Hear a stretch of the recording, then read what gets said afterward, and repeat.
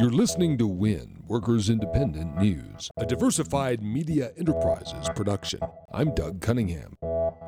About 100,000 working-class votes in the Midwest outweighed a more than 2.5 million vote popular vote margin against him to put Donald Trump in the White House. Monday in Kenosha, Wisconsin, MSNBC hosted a town hall at UAW Local 72 to hear from these Midwest working-class voters. Senator Bernie Sanders joined a panel of Trump voters from Wisconsin to talk about issues facing American workers in an effort to start a dialogue and find some common ground.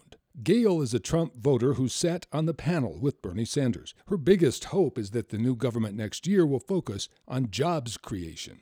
Jobs, get the jobs back here, get the people back working, then the community's going to come right back up. I really hope that it spins out the way he talks. Unfortunately, I'm actually still left kind of guessing, because at first I believed Obama too, but I didn't vote for him because I didn't believe enough of him. Now I'm hoping Trump will do what he says. Matt Augustine was also on the Trump voter panel with Bernie Sanders. He's a longtime Republican who was a UAW member for 3 years and a member of the IAM, the Machinists Union, for 30 years. Despite voting for Trump, Augustine says he likes Bernie Sanders. Bernie's honest. I'm a grassroots guy, and a lot of people talk to me, and it's either Trump or Bernie. I always like Bernie, and I like Trump.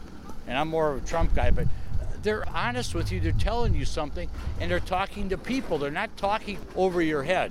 Even though she voted for Trump, a member of the 1% in America, Gail says she agrees with Bernie and his supporters on at least one thing. I do believe that the 1%ers do need to pay to help the people instead of taking it from us, and they need to be forced to take care of their employees. And Gail says the Trump administration needs to stay away from attacking unions. I think they should actually stay away from it because people choose to join unions and then other people don't want to join unions.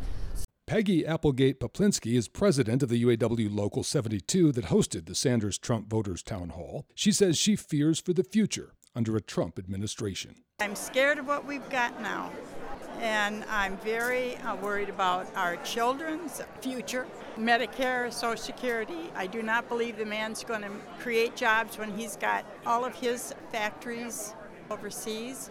Workers Independent News is brought to you by the American Federation of Teachers and its 1.6 million members working to reclaim the promise of public education, health care, and public services for our students, their families, and our communities. More information online at aft.org. You've been listening to WIN, Workers Independent News. For more information, visit laborradio.org.